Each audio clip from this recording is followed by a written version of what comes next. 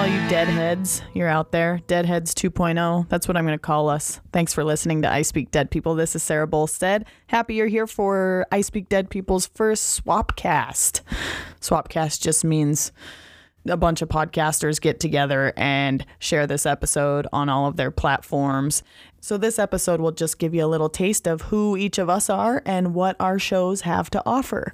I will be back next month. It's already November. Holy! But I will be back next month with more episodes. I am getting out of town. Mama's getting out of here. My friend's getting married, and I'm going to party. Party in a 30-something-year-old way. Be sure to look in the episode description. In this episode description, there will be links to Callie and Larkin's podcasts, if you so wish to listen to more, which I hope you do. But yes, please enjoy this show. Enjoy the weekend. Enjoy your lives. Let's do it. Without further ado, we explain why we're all together. We just get right to it. This is Callie Rose Morris and Larkin Mattoon.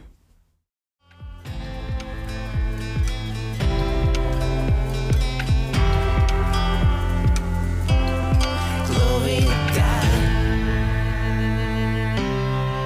I think she's at it again. Hello, everybody. I'm Sarah Bolstead, and I'm the host of I Speak Dead People. It is a Missoula-based podcast where I have guests come on the show, and we just talk about all the crazy things in death and when we lose loved ones. Usually the guests have lost a family member or a close friend, and we talk about grief, sort of all the things that we don't get to talk about in a day-to-day basis, some of the things that society silences. And I Speak Dead People just normalizes the crazy and the things that throw us off in life because we have lost someone that we loved. I'm Larkin Mattoon. I'm host of Death is Coming. It is a Q&A podcast that I host with friends, acquaintances, strangers. We go from a starting point of talking about death and how to deal with it and are we prepared for it? And the conversation will then branch out to all things hallucinogenics, religion, music, movies, and we just kind of let the conversation go where it goes, and I just try to pick people's brains and find out what's good about life, because death is coming. And I'm Callie Morris, a host of A Rhythm Runs Through It, which is a performance and interview podcast that showcases people in and around Montana. Cool. So you might be wondering why two death podcasts are talking to myself, Callie, who hosts a music podcast. Well, I lost my father when I was 18, who was a well-known Montana musician, and music and death, in my eyes, have gone hand in hand for a very long time. So I'll be having a conversation with Sarah specifically about my dad, and then Sarah will pass the baton over to Larkin, who will talk with Sarah about her experience. So we're here to have like an intimate conversation about music and death, a common theme with Larkin and I, and music with Callie. Callie, when I think about your story and your motivation behind your podcast, I'll just say it. It's just music. It's a gift that you were given from your dad. I mean, he introduced it to you. He was a musician. You've become a musician, and you study it as well, or? Yeah, my undergrad was in music. Okay. Yeah. And then, so what are you currently studying right now? Right now I'm doing my Master of Social Work. Okay. Yeah. Cool. And before I give it away, what instrument did your dad play? What kind of musician was he? Yeah. So a lot of people know this about me. My dad passed when I was 18 years old, 2 weeks before high school graduation, and just really influenced who I am today. He was a musician and played every instrument under the stars. He was a marimba. He was in a marimba band. He was in an Irish band. He was in a folk band. He taught music at Flathead Valley Community College. He taught guitar mostly and private guitar lessons. So really just played, we grew up with the music room with instruments everywhere. So yeah. Was he a type that he'd a song would be on the radio and he'd pick up an instrument and he would just like start playing it. Yeah, Yeah. totally. Or he would hear a car beep and start harmonizing with the car, and I'd be like, "Oh, Dad, that's so embarrassing." Yeah. So embarrassing, but so cool too when you look back on it. Like, Yeah. Are you like that? Like, can you pick up an instrument and start playing right away? Like, something on the radio. I mean, you don't have to be modest. Just tell me the truth. No, not really. Like singing, yeah, like I feel like I can harmonize pretty well, but I definitely like have to practice more than he did, I think, with new instruments. Yeah. What's your go-to? Voice Okay. and piano. Yeah. Yeah. All right. Were you like a kid who led an all-boys band and you're the girl in the front? Like, did you love Gwen Stefani growing up? I know I did. Yes. Yeah. No, I wish. I actually did classical music growing up, which was completely different than both of my parents were more into like the folk scene and like traditional Irish jamming and that kind of stuff. Wow. And I took the more structured route and grew up doing classical stuff. And now I'm really trying to actually break away from that. So. Oh, cool. And like, what was it like with your dad? Like, is that something you guys really bonded over? Like, could you communicate with him outside of music, or was that just like this like mutual thing you had? Like, you know, a relationship between dad and daughter can be kind of like, I don't know, how easy is it to communicate with my dad? But you guys like had music, so that probably made it very easy. Yeah. We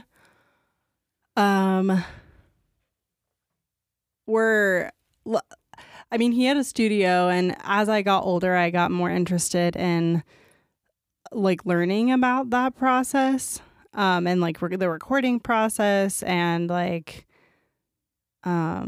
just like having him teach me things about music. Mm-hmm. But I really othered myself from the music. I feel like for like I had my musical projects and he had his musical projects, but like looking back, that's definitely one of my biggest regrets is like not picking his brain more about that stuff. Was he kind of a hard ass? Was he like, no, that's not good, Callie? No, he was the opposite. Really? Like, which was almost like annoying. And I've had this with a lot of mentors in life, you know, of them just being like, wow, that's so good. That's so amazing. When it's like, no, I know that sounded bad. Like, don't like sugarcoat it, you know? And so, yeah, it was definitely like the opposite. He was like overly proud to a point where like I wanted negative feedback so I could grow. Mm-hmm.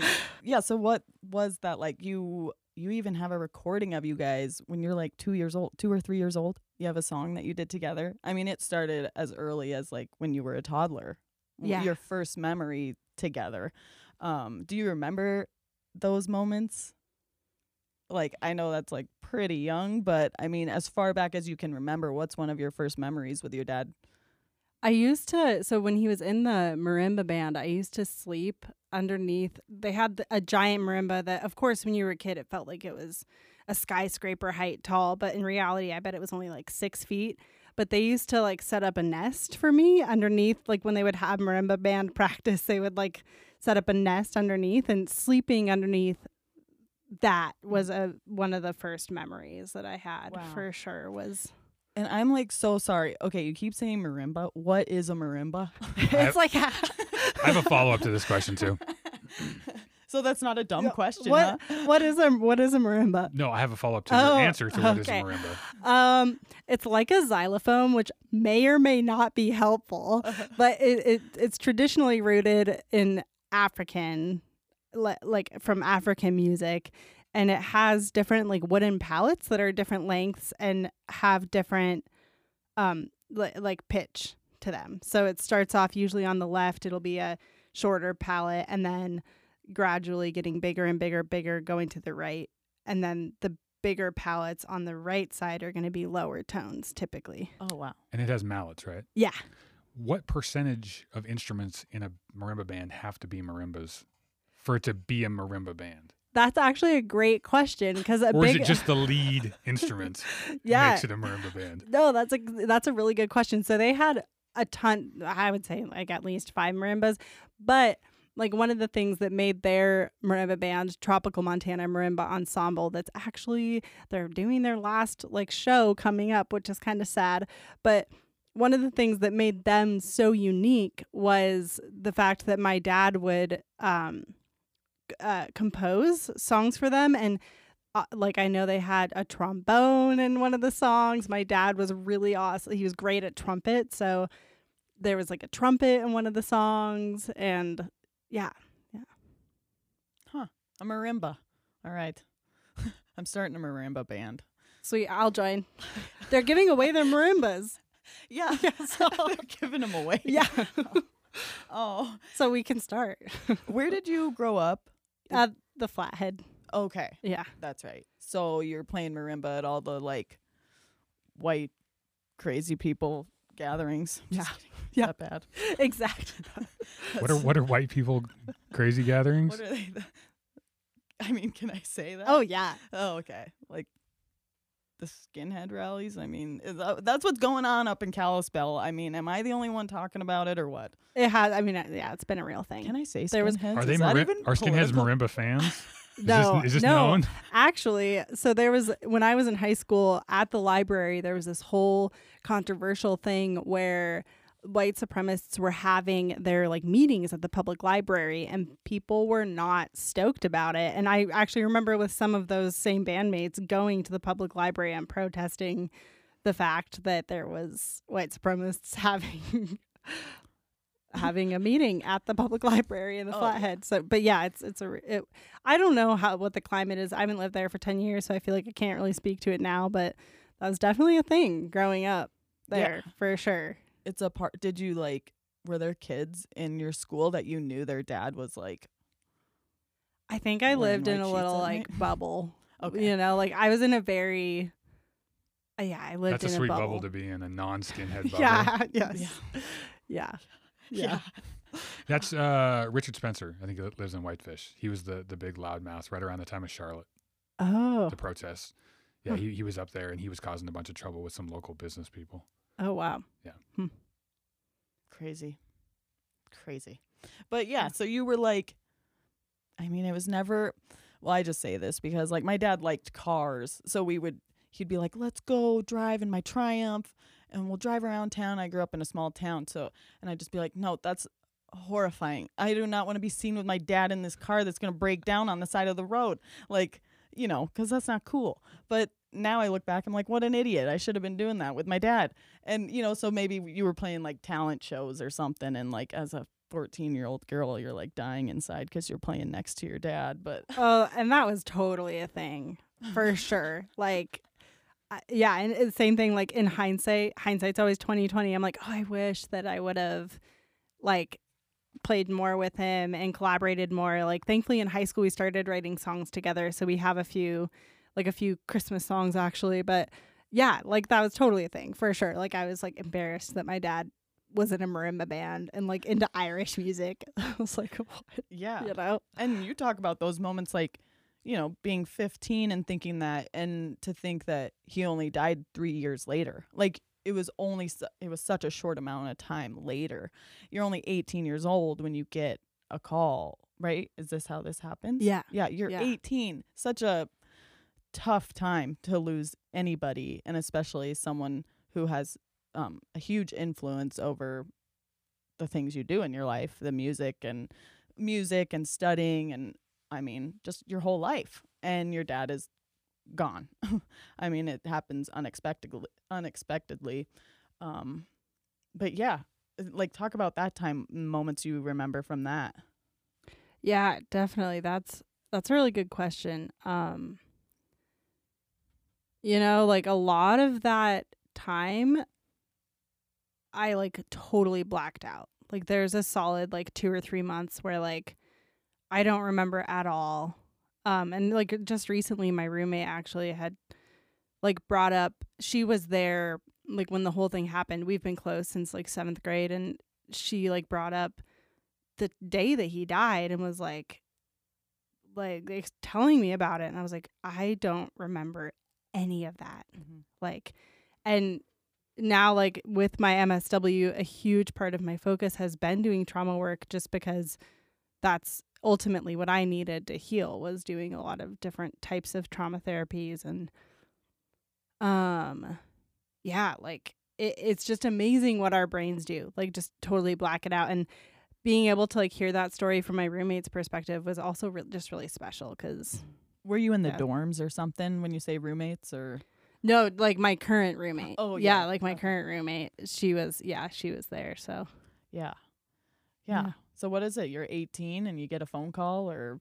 yeah, I was so the story is actually kind of funny in hindsight. Like, I was skipping school when it happened, and I want to write a song about this someday too. And I remember like walking, like what I remember about it was walking, and there's like leaves crunching on the ground, which is weird because it was May. But then I also remember like snow, so there was a combination of seasons happening around me, which is not the case. Like it was very clearly spring. It was a day in May. And so that is like one of the things that's really just stuck with me, of like the weather temperament I couldn't figure out with when it happened. But so I was skipping school, and my mom actually called my roommate, which this was one of the things I just found out. My mom called my roommate and told my roommate what had happened, because I wasn't answering, because we were skipping school, and I was like, crap, my mom's calling, like she's gonna know that I'm skipping school. And so she called and told Hannah, and then like I just went back to the school and was in denial like right away when it happened. When she told me that my dad had passed, I was like, no, it didn't. Like, my dad's alive. Mhm. No, it didn't. Like, and it took a really long time for that to just like set in. But Yeah. What was he doing? Or Um, tell someone who knows nothing. yeah. So he was biking up Going to the Sun the day before it happened, and just his blood sugar dropped, and that's how he ultimately passed. Was Yeah. So just quick, didn't know it, didn't expect it. You didn't know Dad was going to die. It's not like he had you when he was 65 years old and you were like, oh, he'll. yeah, totally. It's interesting. Like, one of the things that was really comforting to me, and I actually received a lot of pushback on, was like it's comforting to me to know that like your parents are gonna pass before you. It's just a matter of when. Mhm. And of course that's not black and white, but I think I had a subconscious belief that like I knew my parents were gonna pass before me, so it sort of helped me to heal Mhm. faster. And yeah. Yeah, I think that's true to some extent, but then also when it happens at such a young age too, you kind of roll through your 20s and you're like, why am I so screwed up? Oh, maybe it's because Dad died a little too soon, Yes. so Yeah. just like stuff you can relate it back to, where part of my inspiration for I Speak Dead People was just to like eliminate the shame and the guilt that we feel for not being able to grieve properly, quote unquote, but how you kind of go, oh my God, like looking back after 8 years, maybe I was doing that because I wasn't dealing with my dad's death in the most healthy way, or, I wasn't really like facing the situation, the reality of the situation. And like you said, like trauma work and kind of like diving into that, you go, oh, and it's not just unique to me. A lot of people go through stuff like this. And Totally. we all wear our trauma differently. Yeah. It shows up a little bit differently in everybody. But yeah, was there anything like a pivotal moment where you're like, okay, maybe there's something here, maybe I need to work on something? Oh yeah. I had a complete mental breakdown in 2019 where I didn't sleep for 5 days. I like was pretty actively suicidal. And it stemmed down to the fact that I hadn't dealt with my dad's death, and so it was like 7 years after he had passed. And so at the time, that belief of, oh, my dad's gonna die before me or whatever, parents die before us, was helpful and adaptive. But like 7, 8, 9 years in hindsight, that thought was for sure maladaptive. And like preventing me from actually working through the trauma of what happened. So Yeah, I know. So and back to music, how, because he gave you, I called it a gift. He really gave you a gift. I mean, this was something you could use to cope in losing him as well. When I think it kind of changes, you have this like identity shift when someone dies. Like your life before they died was just like so different, but like for what it is now. And yeah, that comes with a lot of growth and evolution. It's just like in aging, but you can really look back and be like, wow, who was that person? And like kind of appreciate the person you're becoming. Is that true in your music? Like, did you see your music evolve at all, like pre and post your dad's death? Yeah. I used to have zero anxiety when performing. Like it was just like throughout high school and like no stage fright. Yeah, like you no didn't care? stage fright. And Wow. then after my dad passed, like I'm still working through stage fright, and I feel like I kind of started back on square one, where like most people that didn't grow up with a musical family start, or something like that. I don't know. Like I just have immense amount of stage fright and anxiety now, and I think it's because I have a resistance to even like performing, and there's a lot of sadness that happens when I perform because I'm like, oh, I wish my dad was here. I wish that he could see all the things that I'm, accomplishing and all the songs that I've wrote. And like my album is pretty much, a lot of it is about putting on a happy, like how our society puts on a happy face and doesn't like really like feel the feelings. Like there's a song Copacetic Thoughts that I have that's really just all about that idea of like putting on a facade and not feeling the feelings. And so I think that was roundabout way to answer that question. But yeah, for sure. Like I think just the way that I perceive music has changed a ton. What's the name of your album? Or how do you find it? It's on Bandcamp, Spotify, Apple Music, wherever you stream. It's Operating from the Subconscious by Secondhand Shenanigans. Oh, cool. Yeah. What are you doing to work on your stage fright now? Because I sang the Titanic song, My Heart Will Go On, in front of my third grade class, and they all laughed at me, and I never got over it, and I can't sing in front of anyone still. Yes. So, and I always love when people tell me stories like that, because I shit you not, every single person has a story that stopped them from performing. Like, and it was a traumatic, Like, it was it's a no traumatic joke. thing. Yeah. Like when people are like, oh, I wish I could sing. The first thing I ask is, what music teacher told you weren't good? Or what class laughed at you Yeah. to say like, hey, I'm not able to continue on in this path that I love or that I Yeah. like. Exactly. A lot of just like being mindful of my thoughts and my self-talk, and just reminding myself like that's not true. Like if I hear myself saying, oh, that sounded like crap, just being like, you know what? It didn't sound that bad. It could have sounded better, but it didn't sound bad. So a lot of just changing my own automatic thoughts. Yeah. I feel like and- mindfulness is like the answer to like most things now. It's just, Yeah. like, being mindful.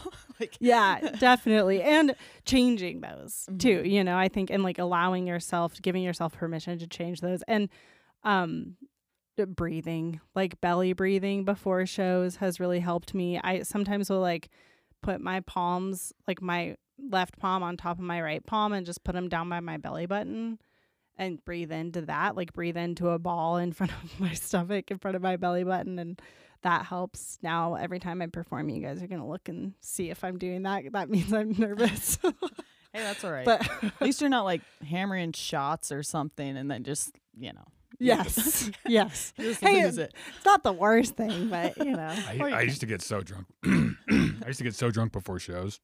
Like I just drink as many cocktails as I could just to tamp down that energy level that was just, it's like it's an anxiety, but it's just like a high level of freak, like vibrating basically. Yeah. So when I quit drinking, doing shows since then has just been like nerve wracking because I just pace and I run around and I don't know where to put any of that energy until it's over. It's really difficult. totally. I'll I've have been I'll have known try to do. the belly breathing. I've been known to do push-ups before shows, for sure. Yeah. Yeah.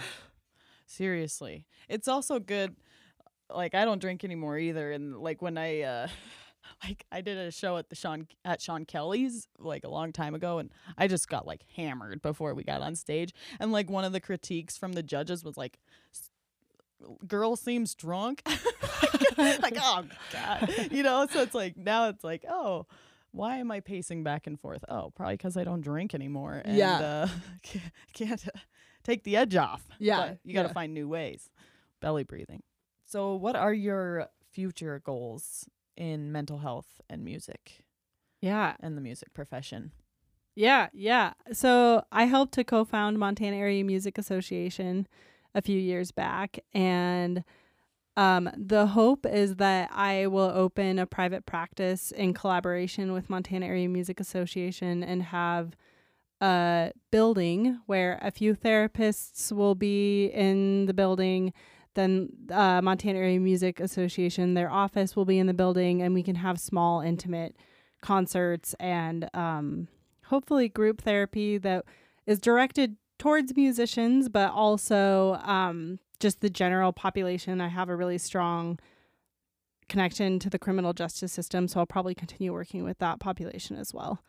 But what does music directed group therapy look like? Like, can you explain that to someone who, when I imagine it, I think of just like playing a song and everyone's like sitting together and you just work through something. Like, just explain it to me. Sure. Yeah. So I think for me, a big part of, like people always ask like, oh, do you want to do music therapy? And in a traditional sense, no, I don't want to. I really want to work with musicians to work through things like stage fright and things like finding empowering ways to mitigate negative self-talk before going on stage. And especially in a group environment, just talking about, depression and anxiety and the reasons that oftentimes make musicians who they are, or like play a role in who they are and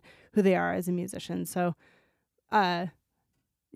That's cool. I wasn't like thinking of it directed to the musician as much as I was using music as the therapy. Yeah. Like, if that makes sense. So that's cool. That I didn't realize how many musicians probably struggle with that. Like, I'm not so far off for never wanting to sing in front of anyone again. Totally. Because of something that happened to me when I was 9. Yeah. I mean, the 27 Club is a thing for a reason. And like, I've done a lot of different studies on musicians and depression specifically, but I mean, really a lot of it, I feel, and this is my bias, stem from trauma too. And it's really just been kind of eye-opening to like a lot of the musicians I know, just having conversations about their trauma past and trauma history. Just, I'm shocked. So I do feel like there's a market for having those groups, and That's cool. That is cool. All right. Well, thanks for sharing your story, Callie. I know it's like kind of hard to just be put on the spot and all of a sudden I just like start drilling you with questions that not everybody gets to ask you every day. So thank you.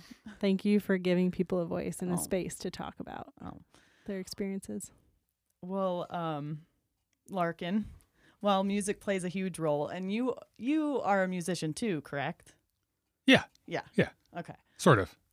So I make yes. What kind of music? Hip hop predominantly. Okay. Yeah, I'm a writer. I do make beats, but I try to rely on other people for that if I can help it. But sometimes they're not available, so I have to make my own. Oh. And I try to bring in as many what I call real musicians as possible to collaborate with, because that's really fun. Oh, cool. Yeah. Yeah. That is. It's such an art. Not to be all dorky, but I mean, just to like. Do you do a lot of improv and like that kind of hip hop, or what? No, more of. I'm a writer. I mean, Okay. I that's definitely a style of the music that is trainable and something that a muscle you can exercise. And I did when I was younger, but at some point it became kind of wasted breath for me. I wasn't saying what I wanted to say that way, and some people can. I mean, I work with people who can just. I mean, you'd be surprised that they hadn't written it, because it can be so profound, but I'm not one of those people. It's just dumb when I try it. So I really try to get what I want to say out in the writing. Nice. Yeah. Yeah. And your podcast too, it's cool when I heard hey, I know someone who's doing a death podcast too. I was like, well, what the heck? Is he stealing my concept or what's going on here? But when I met you and like figured out what you were, what your inspiration was behind it, I think it's super fun because, not only do my friends and I kind of sit around and ask each other, like, what would be your last meal? Like, what's your Mount Rushmore of, music you have to listen to before you die or, whatever. It's like, I think it's a really cool thing because it makes you kind of face the reality of like who you are and like what legacy you want to be left behind. Maybe, I don't know, might be kind of a big way to say it, but yeah, it's my definition for what it is always changes and why it started. I mean, it came from all kinds of sources and it just culminated into one thing, and then even that thing is not what it became. It started a certain way and it has turned into something else. But a lot of the motivation came from me just wanting to talk to other people about how death has played a part in their life and questions that I had about death that I didn't have answers for. And I thought maybe the people around me would. And that has turned into more, what are things that I don't know about life that are good that other people around me might be able to offer some insight towards. Mm-hmm.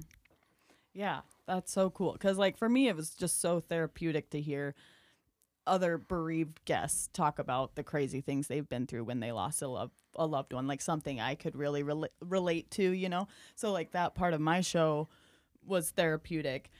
But what I'm realizing, like a big picture thing that is like death is beyond our control and like it's going to happen. Like, why do we celebrate life so much, but we hardly talk about death? Like our culture is just like, no, let's just like not face that, right? So do you have any have you seen yourself, I don't know, maybe this is the wrong way to put it, but just like, how do you see your podcast changing the narrative of death? When you say narrative, do you mean people avoid talking about it? Yeah. I don't know that it will. I have kind of come to, in the Western society that we live in, death and sex are two things that you just don't really talk about unless you have to. And even sex is like less of a conversation that people have. And our kind of prudish sensibilities don't allow for those to be talked about in every space. You have to be like in a mortuary or a whorehouse, to openly talk about these things that everybody does and everybody experiences. So I kind of realized talking to people that it's hard to just talk about one thing and not have other things come up. So I wouldn't try to quash those other things. And the more I did that, the more I realized that, if I'm going to talk to all these people, I want to know, we do have a lot of life, hopefully, to live before we die. What are things worth living for? What are things that are good? And we talk about, are you prepared for death? And do you have a will? Are you an organ donor? Things like that. And that's all well and good, but that conversation is almost less interesting. That's more of a fundamental question than a question about, well, I'll ask you something. So, do you have a will? No. Yeah, I mean, it's stupid because it's like I should, or like I have names on accounts where I'm like, make sure this goes to so and so, but I mean, I don't have anything in writing. Nothing in writing. Yeah. What about a last will and testament? No. Oh, sorry, a living will. No. So what do you want to happen to your body when you die? Oh, well, I have told my husband to make sure I'm cremated. Just make sure. And like he knows that, and I say it and I joke around about it a lot, but yeah. And I just feel like my family would be like, there's no way in hell we're going to bury her. Like, I just know how they believe. So whatever.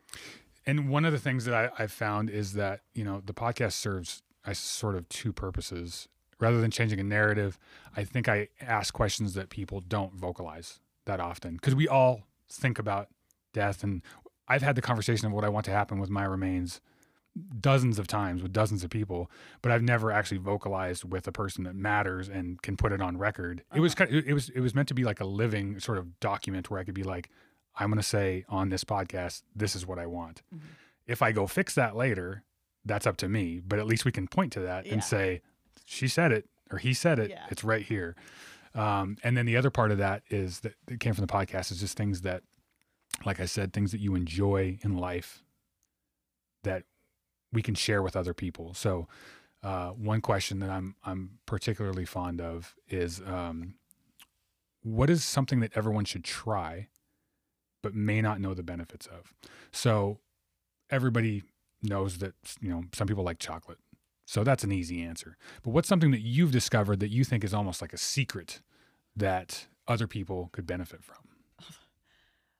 Oh, yeah. I know. You could say like, stop drinking for a month, stop doing so-and-so, like simple.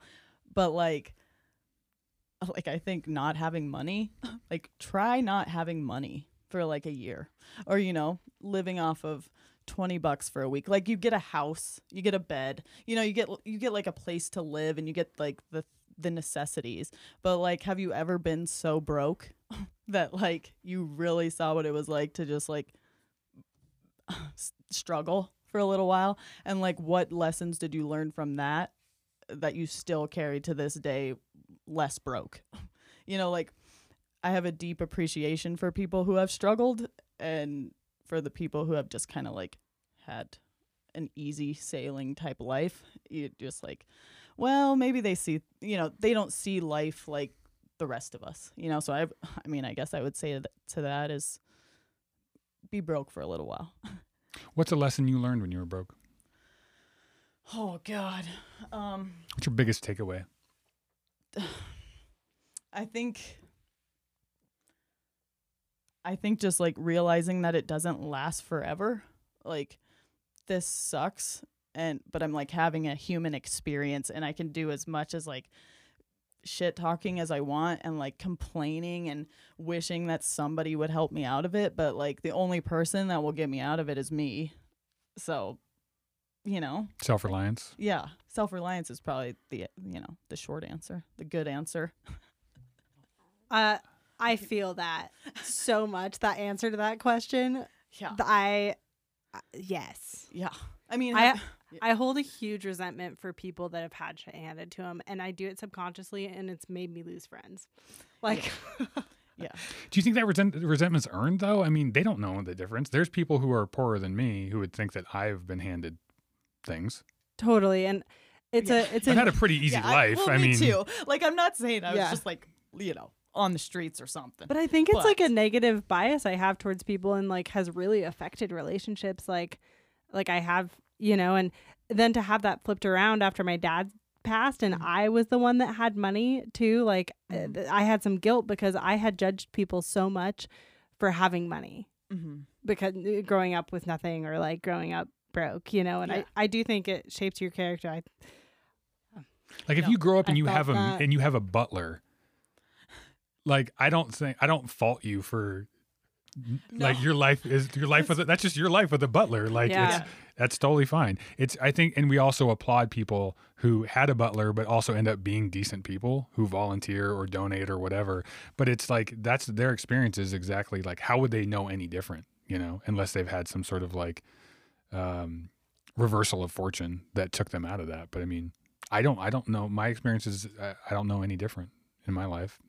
Hopefully you just turn out okay and not a horrible person, no matter how much money you have. Totally. Yeah. Yeah. And I think that was a big part of growing up, is like realizing that values and placing values on people just because of certain things can get you into trouble or make friends, Yeah. Mm-hmm. Yeah. It's kind of like the natural thing that the comparative culture that we have, where we're just like, someone saying, I'm having a really hard time. And naturally, I think we're like, oh, how hard is it? Like, is it like, and so you can kind of relate it back to, I don't know, like when someone's talking to me and I know that they've been handed a lot of things and they're complaining, I'm like, girl, you don't even know what it's like to freaking wake up at 5 a.m. and whatever. And that solves zero problems. Or that solves, like if I tell someone I have a headache and they're like, well, I have a migraine, like my headache doesn't go away. Like it's still, we are both just complaining to each other and nobody's happy. Like that's true. But that's another thing, like my podcast too is, I mean, it brings in all types of people where you're just like, oh, where you almost at face value are like, oh, how hard could it be? And then you hear their story and you're like, wow, like everybody has a story. It doesn't matter what socioeconomic class you were raised in or born into or whatever. Like if you struggle, you struggle. Like, and if you hurt, you hurt. It's the same. I just think there are lessons that you will learn if you, have less than others. I guess. Whatever. Is that the wrong answer? So, Sarah, since you don't have a will, on my podcast, I like to ask people as sort of like an audio record, what's a prized possession of yours that you would give to somebody else? Is there something you want to make sure one of your loved ones gets when you die? Can I say my husband? I mean, don't let him be alone for very long, okay? Like, he asked me, like, I never let him help me cook because I'm like, everybody does it wrong. I'm the only one that can cook. Get out of here. And, like, he was cutting the baguette, and he was like, how thick should I cut it? And I'm like, really? You're really asking me that right now? So he's just going to need a lady in his life. Sarah, you have to meet my wife. You are a peas in a pod. And I should meet your husband because I do the same thing. Like, is this diced enough? And she's like, I don't know. No. Yeah. Do it more. But it's like as if it's your fault for not knowing like how thick to dice bread, when really it's because we don't let you do anything. It's really on us. I'm going to call her right after this. It's like, Sarah said that what I've been telling you is correct. But it's your fault, not mine. I also have a toddler. Like, I have a 2-year-old son. So the thought of like him being without me is sad, And that's where I'm like, yeah, just a nice girl in the picture would be real, like just a really nice lady for my husband would be great, and then just hurry up and mother my child and be a good mom. Don't be a piece of shit. Okay. Like, I'm also a stepmom, and like, I know that there's good people out there that can help raise children, like I just don't get the whole evil stepmom thing, or, that's part of like, thanks to Disney movies and stuff, we get a bad rap because of that. But like, just be a good person.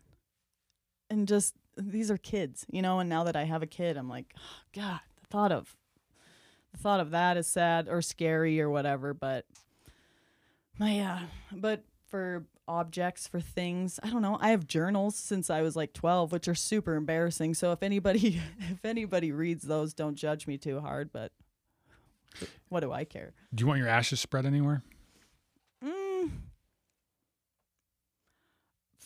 I don't think there's any like, yeah, that's the thing is like, I have this, like when I'm gone, I'm gone, I want to make sure that, yeah, like I said, my son is taken care of, my husband's taken care of, my stepgirls. But for me, it's like, I believe like I'm either just dead, like, and gone, and I no longer exist, or else I'm like in a better place and I have like nothing else to worry about. I have nothing else to worry about. I'm gone. I'm literally gone. But no, I know. Isn't that sad? Like, I don't even care where you would take my ashes. Like, I wouldn't care if you just like threw them up in the wind and they just like blew all over your face. Like, that'd be great. I've had a few people who were just like, just throw them outside, just throw them in the trash. Mm-hmm. Like, just throw them in an alley. Someone said they wanted to be buried in a velvet-lined hole in the dirt. Yeah. Like, they don't care. They're like, I'm dead, so just throw me away. And there's something like very beautiful about that, because I think it makes you feel very close to the person, like when they do treasure those moments and those last pieces of you. But it's also kind of an element that's like romanticized. It's like, well, I have to like cherish these ashes. And, it's like, no, it's just some ash. You don't even know if that's really your freaking dead person right there. It could just be a bunch of garbage they just piled up in a box for you for, Well, and technically it's not. Even if it is you that's burnt, it's that ash is not, it's not even your DNA. Mm-hmm. It's just ash. Yeah. No, it's the same as a fireplace. Well, and that's what I like. That's why I'm like, I want to be cremated, because I don't want my body just there for anyone to just be like, like, I'm not in there anymore. I don't want my body in any, left preserved for anybody. I want to be gone like I am, like, Not taking up space. yeah, exactly. Aside from when you were broke and the things you learned from that, what's something else that you've learned? Like, what's something that you find to be true in life? Yeah. Kat, I know, as cliche as it sounds, but I remind myself of it like every day, is that everything's going to be okay. Like, it really is going to be okay. And I take this lesson from, like, I've been learning the stock market for the last year. I've just had a absolute obsession with it. And I always have, like, I live off of if-then statements. Like, when I worked really hard in the hospital setting, I'd be like, well, if I just got to stay home and not work in the hospital anymore, then I would be happy. Well, now I work at home and it's still not enough. Like, it's just never enough for me. And so, like, learning the stock market, it's a journey. It's hard. Like, not everybody survives the stock market. The market does not give a shit about you. And so it's like, I'm finally doing it and learning it and becoming consistently profitable from it. But I still am like, but I don't make enough. And once I make enough, then I'll be happy. And it's like, quit it. Like, this is what you're doing. This is life happening right now. Like, don't look back at these times when you're home with your son and all you were just doing was like trying to get better and like grind harder and harder and you were just like missing out on everything right in front of you.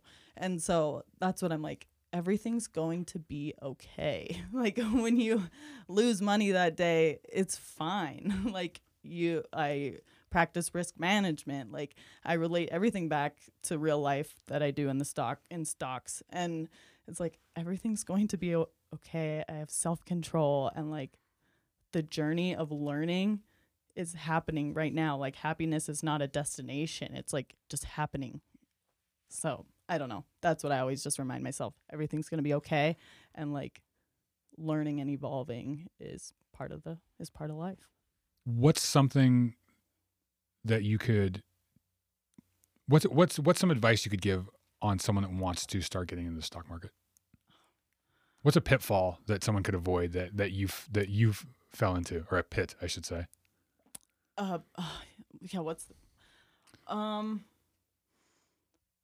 Well, God, that's a loaded question, because like, the thing that mesmerizes me so much about it is the market is so fascinating because it has like a mind of its own. Like, it has retail traders, and it has everything, like unimaginable amounts of people and money and institutions that are part of the market. But you have to respect it, and you can't just think of it as money. You have to think of it as like a real living thing. Like, it is. I mean, that's what it is. Like, some days it's just not happening. Something, it's just like, it's almost like a conversation when you can like really feel a conversation that's really going well and nothing's being forced. It's the same way with the market. Like, when I'm forcing trades, none of them turn out well, and it's like, don't force things that aren't there. And that's like a lesson in life and a lesson in the market. But I would just say to respect it. Like, for anyone who has interest in it, it's just like, fully respect it, because it does not care about you, but it's also bigger than what you think it is. Sarah, do you have any last words for us? Oh, God. I mean, you might have to put a stop to me. No, I don't. I think what you're doing is great. Like, I think it really does make you kind of face this stuff. And like, as much as I can give you some weird answers about the market and death and stuff, it's like, find little lessons in life, like, they are there. Contrary to like stupid memes and, funny inspirational quotes we constantly read, or that are like wallpapered on your freaking aunt's wall, like live, laugh, love. Like, but there are lessons to be had in everything. Like, my biggest losses in the market are some of like the biggest lessons I've ever learned, you know, because if everything was just like smooth sailing, what would we learn? You know, how would we grow? And that's like what life is all about, is just like growth and evolution. So there you go. That seems like a great way to end it. This was a conversation with Sarah Bolstad of I Speak Dead People, Callie Rose Morris from A Rhythm Runs Through It, and myself from Death is Coming. On behalf of all of us, to all of you, thank you for listening. Thank you. That was fun. I Speak Dead People is hosted and produced by Sarah Bolstad, music by Clark Mormon, and art by Jacob Allen Dix. Subscribe, rate, and review wherever you get your podcasts.